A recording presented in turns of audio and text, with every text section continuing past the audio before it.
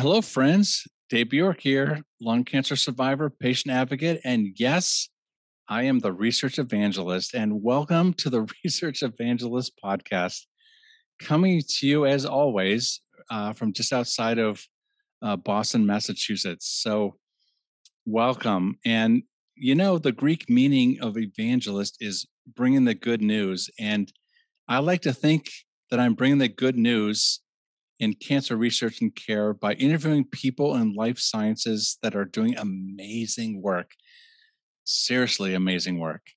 I call them brilliant but not famous. And well, the not famous part is irony because they're all well known and respected in their fields by their peers and by the communities that they serve. But my next door neighbor might not recognize their name. So they really are brilliant and they are committed to the work that they do. But they just might not be, quote unquote, famous in the way that we think of people who are famous. Anyway, I love meeting these amazing people and sharing a little bit about them and the work that they do. And I also believe in serendipity. So I hope that some positive things come from their sharing their stories with you and to the universe. So today I'm super excited to have on my show Selin Kurnaz. And wow, amazing. She is the founder, hardcore engineer, non-status quo businesswoman, dealmaker, a CEO of Massive Bio. And so she founded Massive Bio after a family situation in cancer because she's obsessed with enabling access to clinical trials to cancer patients around the globe, regardless of their location and or their financial stability. Of course, this is something that really resonates with me. So she's also obsessed with, making things work. And regardless of how difficult, or even if she's the only person in the universe that believes in it, and she's obsessed with delighting her customers. And she understands the value of gaining and retaining customers. So, Dan, I'm so excited to introduce the universe to this remarkable woman. And I think the biggest thing, Selin, is like when we talked about connecting people to clinical trials and, your personal drive for this. I'm really excited to have you on the show. So thank you so much, Selin, for being on my program, and welcome to the Research Evangelist podcast. Thank you so much, Dave, for having me. I'm super excited to have this conversation, and I can't wait to talk about this. Awesome. What I would like to do, Selin, is that I would love to start with, obviously your mission is like amazing, but I'd love to have you tell our audience and about like the young Selin Kurnaz, what was, did you want to go into this work as a young person, or kind of can you give us a little insight into what I like to call the quote unquote quotation fingers, the young Selin Kurnaz? Sure, absolutely, David. So what happened is that, this basically founding Massive Bio was absolutely the God's plan for me. It was not my plan for sure, frankly. So I basically graduated from different engineering degrees, and for 10 years, I was in strategy, operations, and transactions. I was this kind of rock star person that is trying to make a partner in a large firm and then trying to open up my own growth equity fund, this kind of fairly driven, fairly A+ type personality, just running like 300 miles per hour, if not 3,000. That was my life. But then a little bit more than 6 years ago, my life one day came to a point that I have started to see there are different things in life than my current life. And at that point in time, my uncle has been diagnosed with cancer, and that was a devastating experience for me and for my family. I could not really articulate what that even means when my mom was crying on the phone to give me the news and the challenge and all that stuff. So, and it just really changed my perspective in life at that point in time, that I say, okay, I'm basically trying to do all the things that I'm doing in my life. But at the end of the day, all these things that I do is going to impact what? I went into all this education, I went all this kind of business, but how much impact that I'm bringing to the people's life. And that moment coincide with kind of my mom's crying on the phone about what's happening in the family, basically open up a new world for me, which is really putting my life, heart, money, time, and intelligence to support cancer patients to get access to the clinical trials or to the treatments that they deserve. Because what I'm understanding is that this is not something, about just, like a financial driven, just kind of logistics driven. This combination of everybody in this world of cancer is somehow one way or the other is discriminated because of the inefficient infrastructure and the world that that we operate in. And at that point in time, I say, okay, I'm going to do this thing. And I actually lost my aunt to cancer 4 months ago. So this is, of course, a business for me. I'm just basically trying to grow this baby. But at the same time, this cancer and access to cancer patients to the right clinical trials, to the right drugs is really personal for me, because I have seen on the first hand the disconnect between what patients are going through, what the pharmaceutical companies are doing. And then I said, there has to be a bridge for this. And I put myself into that hot seat. Frankly, if I knew that if this is going to be this challenging, would I do it? I would do it, but I would do it a little bit cautiously. It's just like so difficult to operate in this world of cancer and try to eliminate the barriers and trying to eliminate the resistance in this world to open up a new life for a cancer patient. One more graduation, one more wedding, one more, I would say, family get together is what I would say, stay in this life. That's why I work like almost like 20 hours a day. And that's my life. Yeah. So Selin, let before we get into like the specifics of Massive Bio, I would love to like unpack this how it's personal for you, and like how you were. I think you were working at Ernst & Young, and you were in this like I know that world, right? So you're like pushing and driven and all that. And then you have these personal experiences that happen to you. So how did you make that transition? Like how do you actually like change from this, like your career as a Ernst & Young consultant and doing the stuff that you're doing, to like sort of switching to this like mission driven work that I feel like you're on a mission for now? Yeah, so it was a little bit of interesting because like I sit down after getting all the news and then going through some of the kind of the journey of my uncle. I sit down and say, okay, I love my prior company or Young. They're a wonderful company.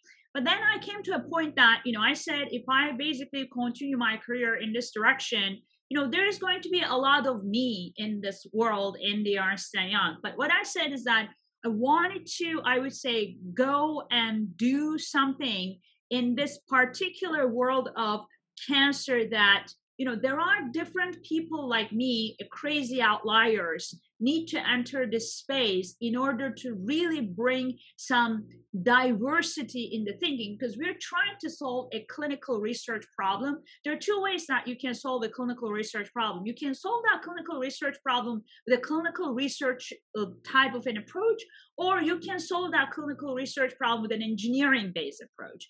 And I said, okay, there are some fundamental issues like access to clinical trials, diversity in the clinical trials, equity in the clinical trials, or access to the right treatment at the right time. I said those are kind of not new problems. Okay, those are the problems that has been done there for multi years. And I said, okay, it seems that the clinical research version of these problems is, I would say, is great, but it's not sufficient to solve this thing at scale. And I said, okay, let me bring a different approach from an engineering layer to a clinical research problem. And I said, okay, who can do this thing?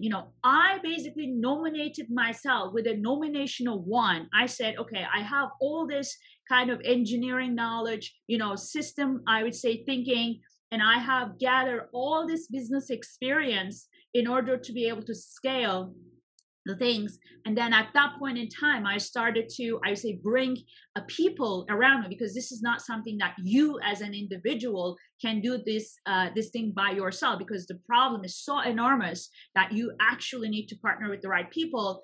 And then I basically started to do my own due diligence, what the real problem is, what kind of issues that the cancer patients are working on, and then try to bring the right people, my co-founders, I would say, around this, and some of the kind of the fairly good team members. And that's how we have started this thing. That doesn't mean that, the way how we started is how we are doing right now. We have, I would say, versions of the things that we do over the way, but there is one thing that has never changed. And I was actually saying that too in our all hands meeting last week. And there is one thing that will never change. Our obsession to help cancer patients and to create positive outcomes in their lives has never changed, and it will never change. However, how you get there, depending upon what we learn in the industry, depending upon what we learn in each site, each physician,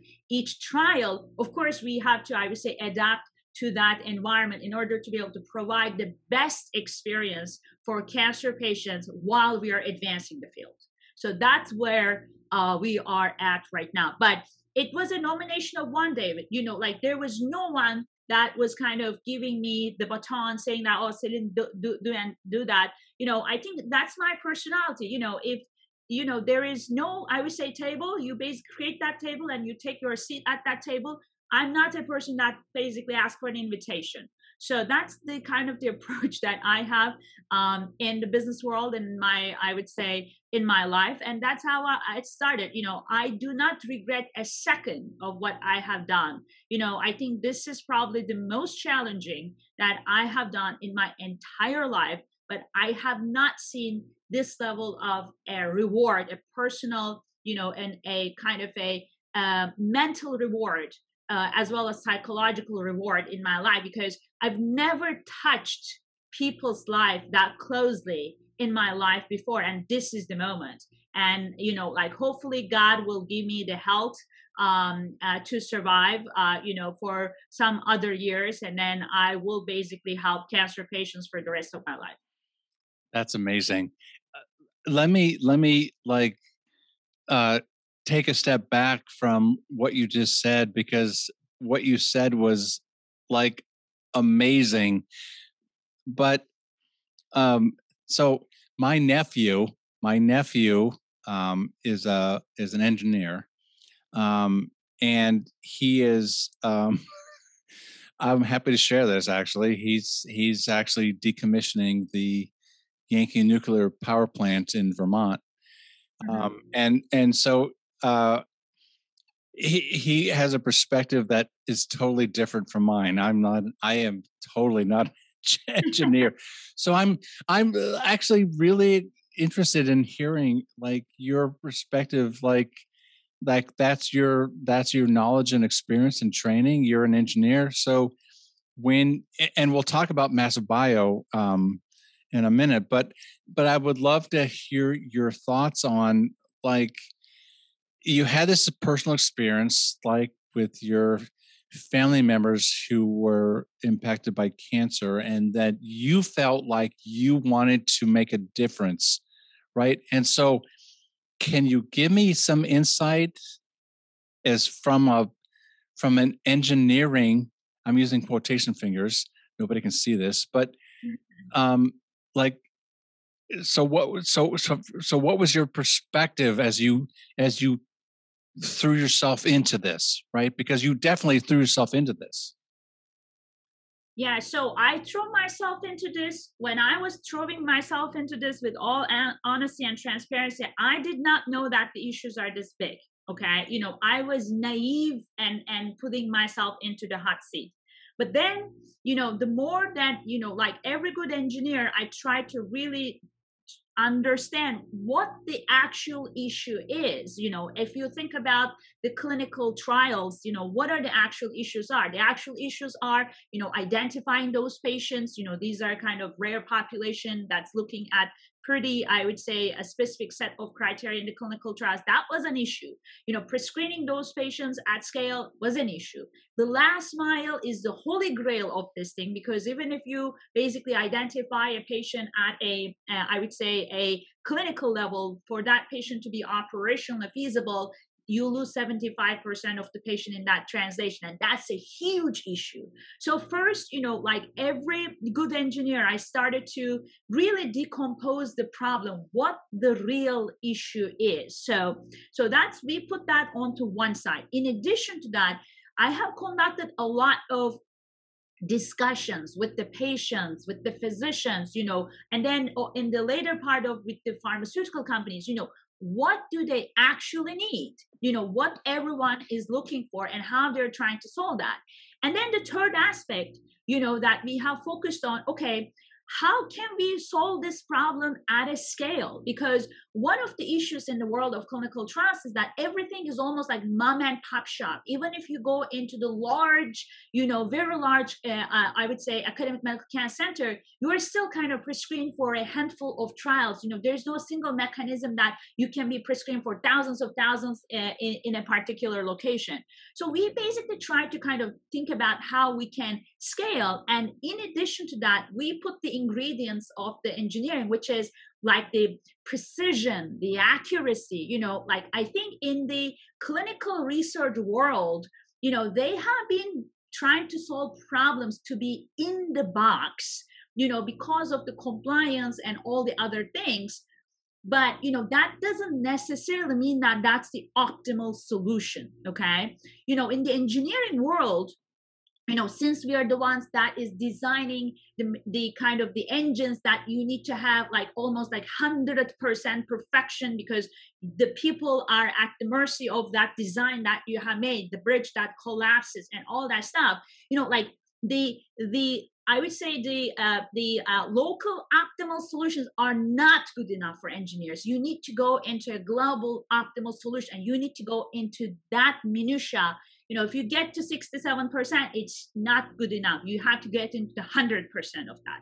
So we also try to bring those disciplines into this thing. And I think, again, these kind of very complex, multi-stakeholder problems needs, I would say, solutions that is multidisciplinary, that requires the fundamental people from the clinical research to bring some of the subject matter expertise and the understanding. But at the same time, you have to marry that with different disciplines like engineering, like data science, like some of the other ones, in order to really take this problem to its next layer. Because the problems are so complex that like just one approach, just one person is not good enough. It's almost like you're doing that open source problem solving in order to resolve the issues. There's a problem in the data, there's a problem in the technology, there's a problem in the access, there's a problem in the last mile, all those kind of universe of that. But when there is a problem, there is also an opportunity in my perspective. I don't see the problem as a negative way, don't get me wrong. But what I'm saying is that although it's not wrong, we have to think about differently, and there has to be more crazy people like myself, coming from different disciplines and focusing on these areas to solve these fairly large scale, multifactorial problems. Yeah, thank you Thank you, Selene. I have to say that from my perspective, and again, thinking of my nephew who sees the world 100% differently than I do, right? But I think of like the approach that you're taking to this from an engineering perspective and your experience.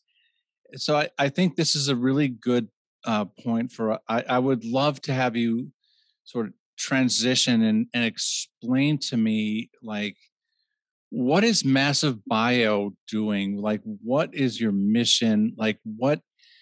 And again, I come to this as a patient advocate, as you know. I'm a lung cancer survivor, and I'm a patient advocate.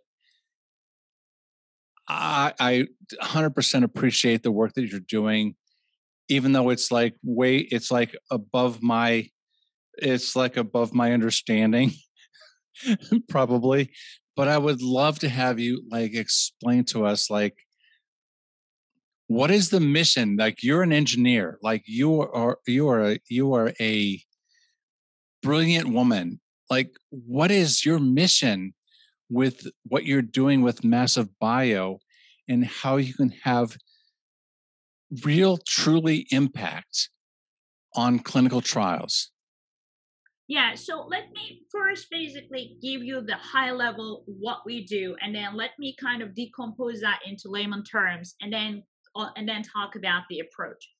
At the core and center, Massive Bio is a company that is empowering cancer patients to get access to clinical trials, regardless of where they're located or what their financial stability is.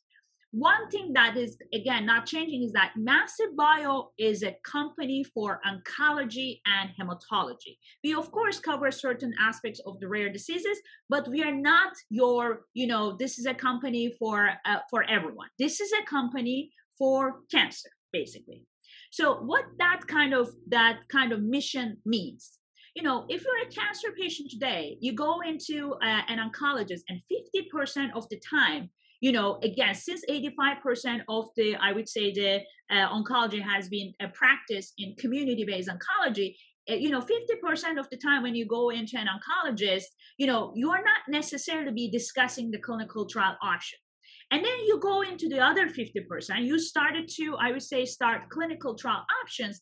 But the options that you are discussing at that point in time are the 2 or 3 options that is available at that community hospital. Okay. So, but in the reality, when you go into clinicaltrials.gov, there is right now 13,000 actively recruiting oncology clinical trials across the globe. And these are the interventional. I'm not talking about the observational, all the kind of the nuance layer of clinical trials. Those are hardcore interventional, actively recruiting, global 13,000. So what that means is that, a situation, one of the most, I would say, serious situations like cancer, you are at the mercy of handful of trials, at best at a 50% chance, versus there's a 13,000 actively clinical trials that is available for you.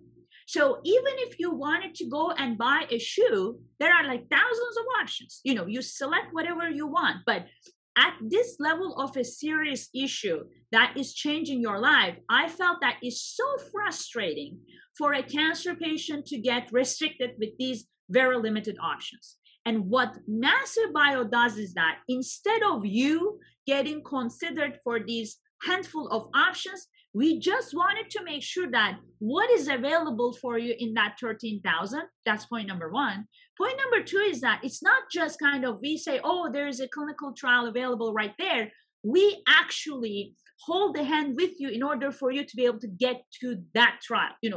We have, for example, a last mile team that we have established, working on the arrangement with the PI, with the treating oncologist, with the caregiver, looking at all the financial consideration, looking at all the logistical consideration. It's not just we provide you kind of the quote unquote the advisor for you to, okay, this may be a potential option for you, but at the same time, helping you to get there. You will be surprised for one patient how much, I would say, virtual surgery, quote unquote, that we are doing in that process in order to be able to, for that patient to get to the level that they want.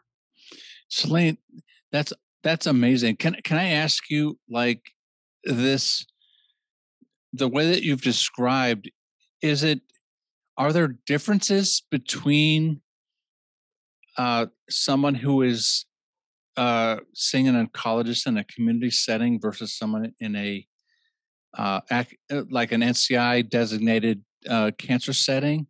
Are there differences? Because what you're describing is this notion of, like, is a patient being offered, like, all of the available opportunities versus, like, what somebody might actually understand or know. Like, and again, I'm no disrespect to community oncologists, but if they only know of, like, a handful of opportunities, and I think this is something that's important to my audience. It's like, it, even if it is an academic medical center, are they only talking to patients about clinical trials that are available because they have a particular knowledge about it, right? So can you kind of unpack that for me? Yeah, so I think if you think about this thing, there is the kind of the large academic medical care centers and there is the community-based practices. In these large academic medical care centers, I think there are two criteria. One of them is that those are typically the oncologists there are subspecialists. They are focused on a particular disease, particular subtype of cancer, and there are even in certain, I would say, academic medical care center, they are even more granular or vanilla than the subtype of cancer. Those are the people that sees breast cancer, HER2 from 6 a.m. to 7 p.m. at night.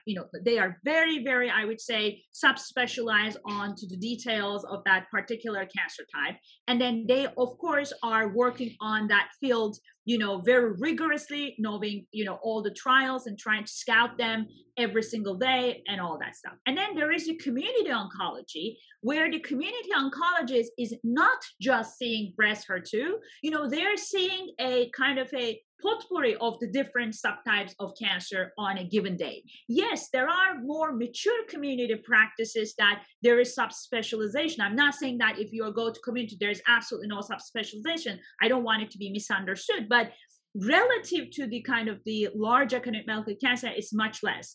And then the amount of clinical trials, of course, are less in these institutions, and also it's not possible for one oncologist to be able to knowledgeable for clinical trials for all the subtypes of cancer, because their volume is at least 2.5 times more than an oncologist that is operating in a large academic medical cancer center.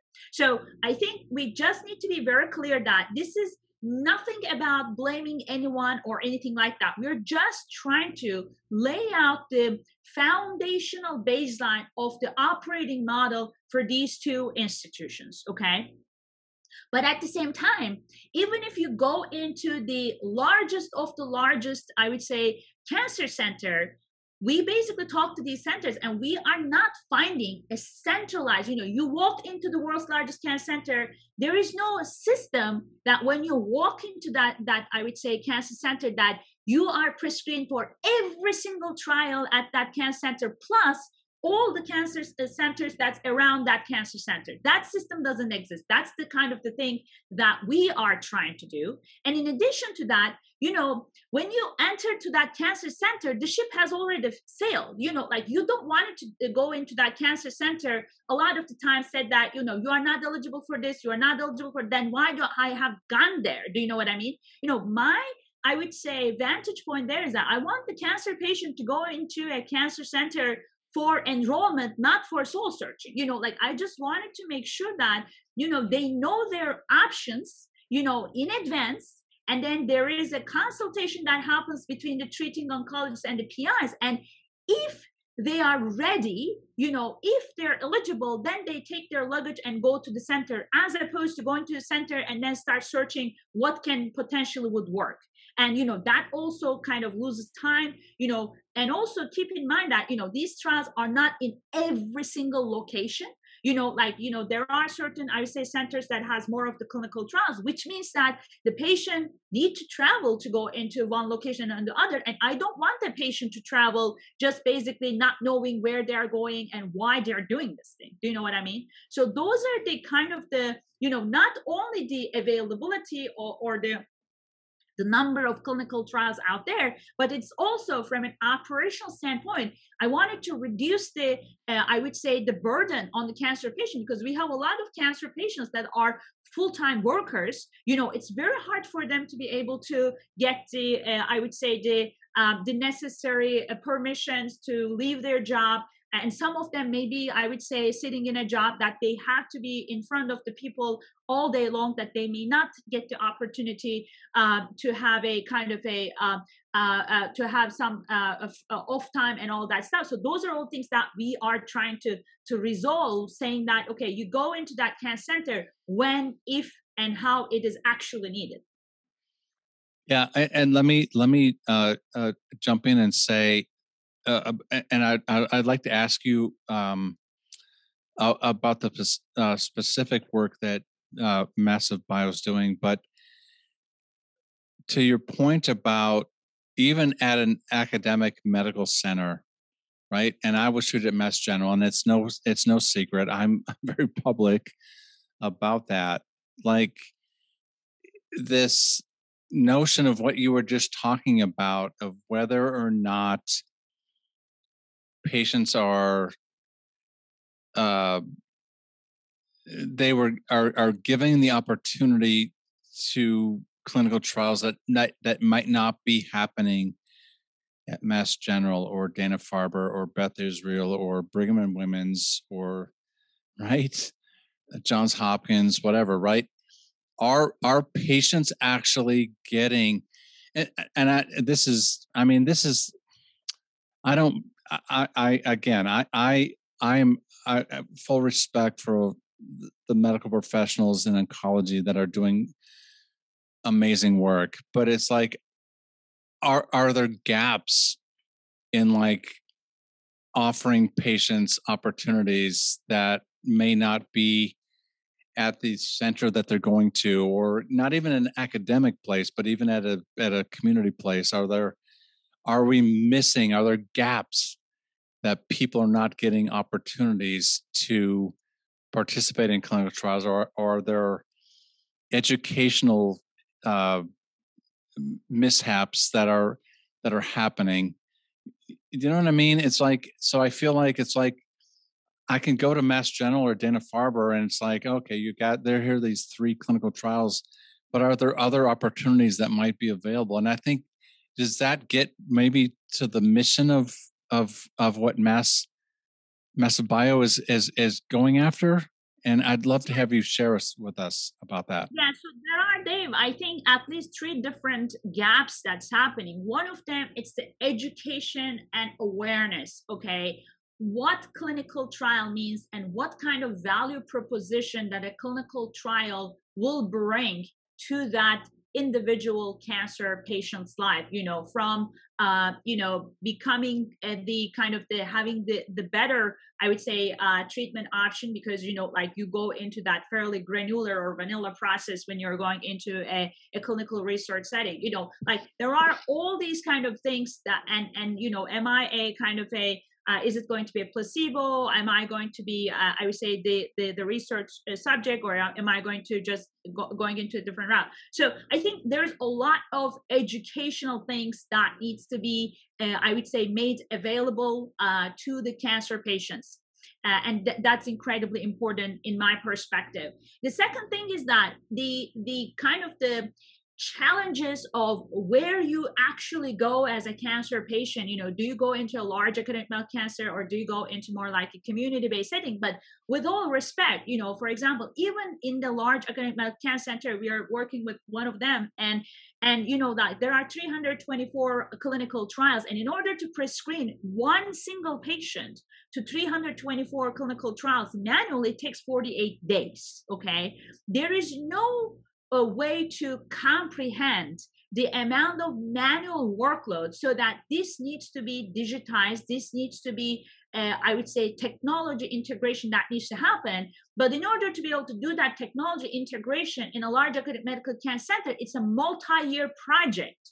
So I think we have all the inspiration, but operationalization, how this is going to happen, even these large academic medical cancer center wanted to do this thing, it's still pretty restricted and challenging. And then the third thing is that all the operational issues of kind of closing the last mile for a cancer patient, because this is not about that, Dave knows that this trial is the golden trial for him. Okay, what is also important is that if this is a golden trial for Dave, how Dave is going to be able to make that trial. Okay, like what kind of a mechanism that's going to happen to, I would say, facilitate your communication between the PI, your treating oncologist, your caregiver, like, are you going to be able to kind of resolve any of the logistical issue? Can you do certain things virtually? Can you do certain things, I would say, at the site? And also, are you going to experience any kind of out of pocket?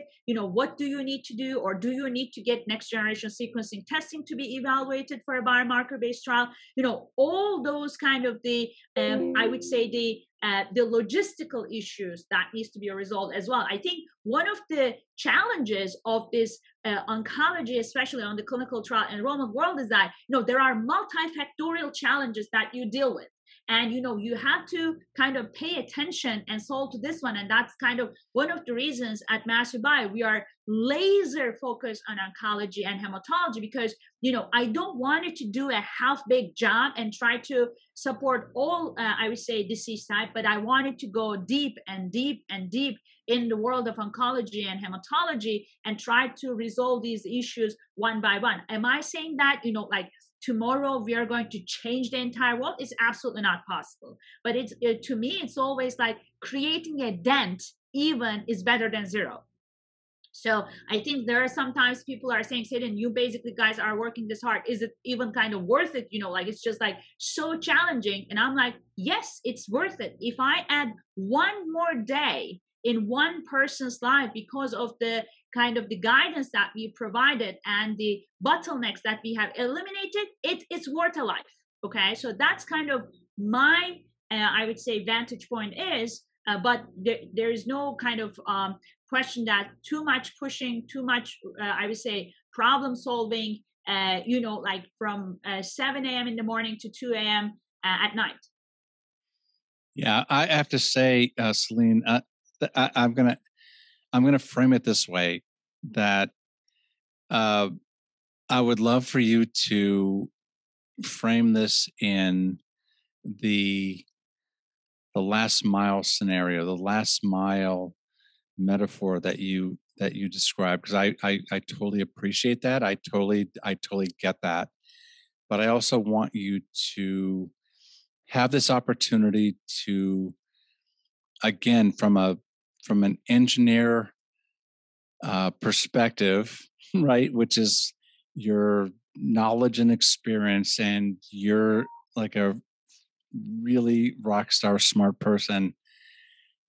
As you look at Massive Bio and you look at that last mile and what you just described, right? You literally just described this challenge of like getting people into clinical trials. I would love to have you share with us your vision slash mission slash, I guess, vision, mission. Gosh, just, I know how much you care about this. Can you sort of sum that up for us, if that makes sense? I think there are two big picture things that we're trying to solve. One of them is that we're trying to solve all the pressures and bottlenecks in that entire patient enrollment value chain, from patient identification, from the education side, from a pre-screening side, so that we develop the right technology so that they can be pre-screened for 13,000 trials, not in 48 days, in kind of I would say in a much, I would say, a smaller amount of time, and then putting all the troops on the ground in order to be able to resolve these last mile issues, in order to basically, not only we go to Dave and we say, Dave, you have like these X trials, that's great, but you have the ability to actually enroll into that trials, like that enrollment value chain. And I think, like that is even the kind of the wording that we have brought into the industry, that value chain of the enrollment in the clinical trial is kind of key for this thing. And we are decomposing that value chain into the teeth to optimize, to understand where the bottlenecks are and how we can solve that. So that's kind of one contribution that we are doing in the industry, that patient enrollment value chain, understanding as well as resolving the bottlenecks in that value chain using the data, technology, and services. So that's kind of one gorilla that we are kind of solving. The other thing that we are solving is that the scale, okay? Because, that even based on my understanding, even if you go into the large academic medical cancer center, the scale of the screens are still pretty limited.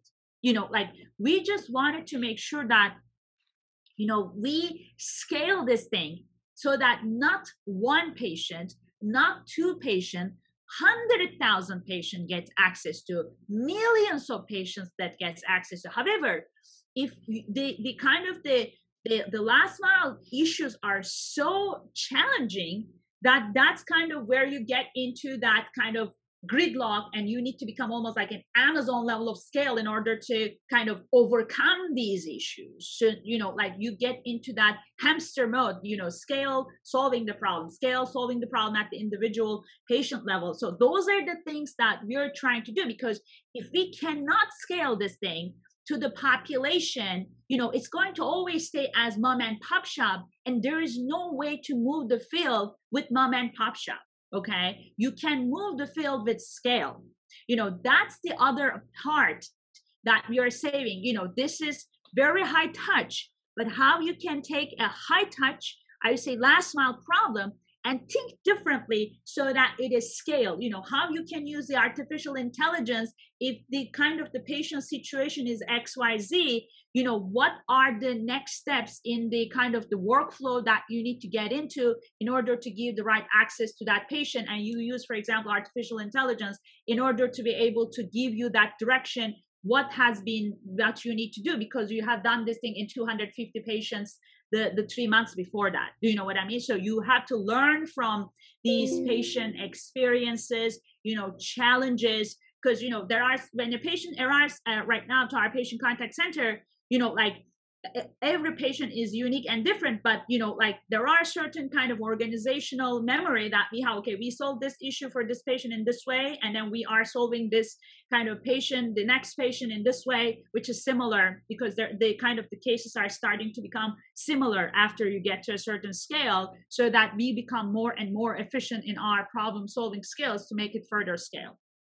So those are the two major things that we are trying to solve. We are actually baselining the patient enrollment value chain and really introducing to the industry what this actually means and how it needs to be resolved. And then the second thing that we are trying to do is that don't resolve it for one patient. Let's try to do this thing at scale so that we can actually feel it to our bones that the industry is moving forward. Otherwise, you're going to have another paper that says that, the clinical trial enrollment rate for a 50 patient is like 0.01%. So that's not what we want. I have to tell you that, and you and I could talk for hours about this, Selin, that this moving beyond the mom and pop shop, I totally get that description and what you're talking about with AI and trying to scale this to have the greatest impact. As I said, we could talk about this for many more hours.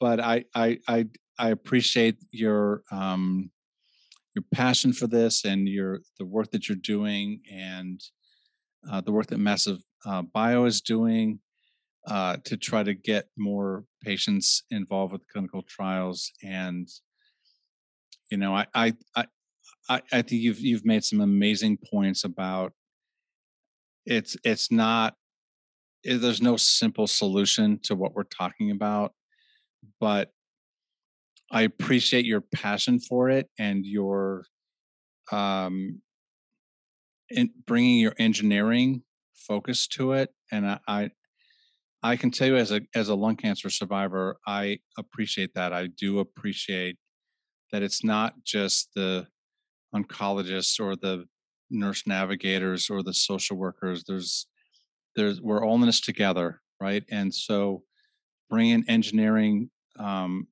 focus and mission to this is super important. So I want to tell you, like, I am like so grateful for everything that you do, Celine. Thank you so much. And I really appreciate you being on my show. So thank you very much. Thank you very much, Dave, for the opportunity. It was delightful to get to know you, to be in this show. I think, every day, like every night, in one hand, we are basically helping one patient. On the other hand, you basically hear another news, and then the kind of the tears coming from my eyes, even to this day. This is just like a really a roller coaster that we are going through every hour. But like this is love. Like we basically put our heart, mind, everything onto this. Again, if we can say one day, one event, one of everything, I think it's just worth it. And I really want people feel the same way, and then come together and let's attack this thing together in order to create that dent. It's worth it. I feel it's worth it. And I hope that other kind of people feel the same way. And I cannot be more excited with the world, what the new things that we are going to kind of bring together in this world to even do it, that kind of small dent in this oncology clinical trial enrollment. And hopefully the next generations will take that as an example to solve other complicated problems. Celine, thank you so much. I really appreciate it. It's great to have you on my show. Thank you so much. Thank you so much, Dave.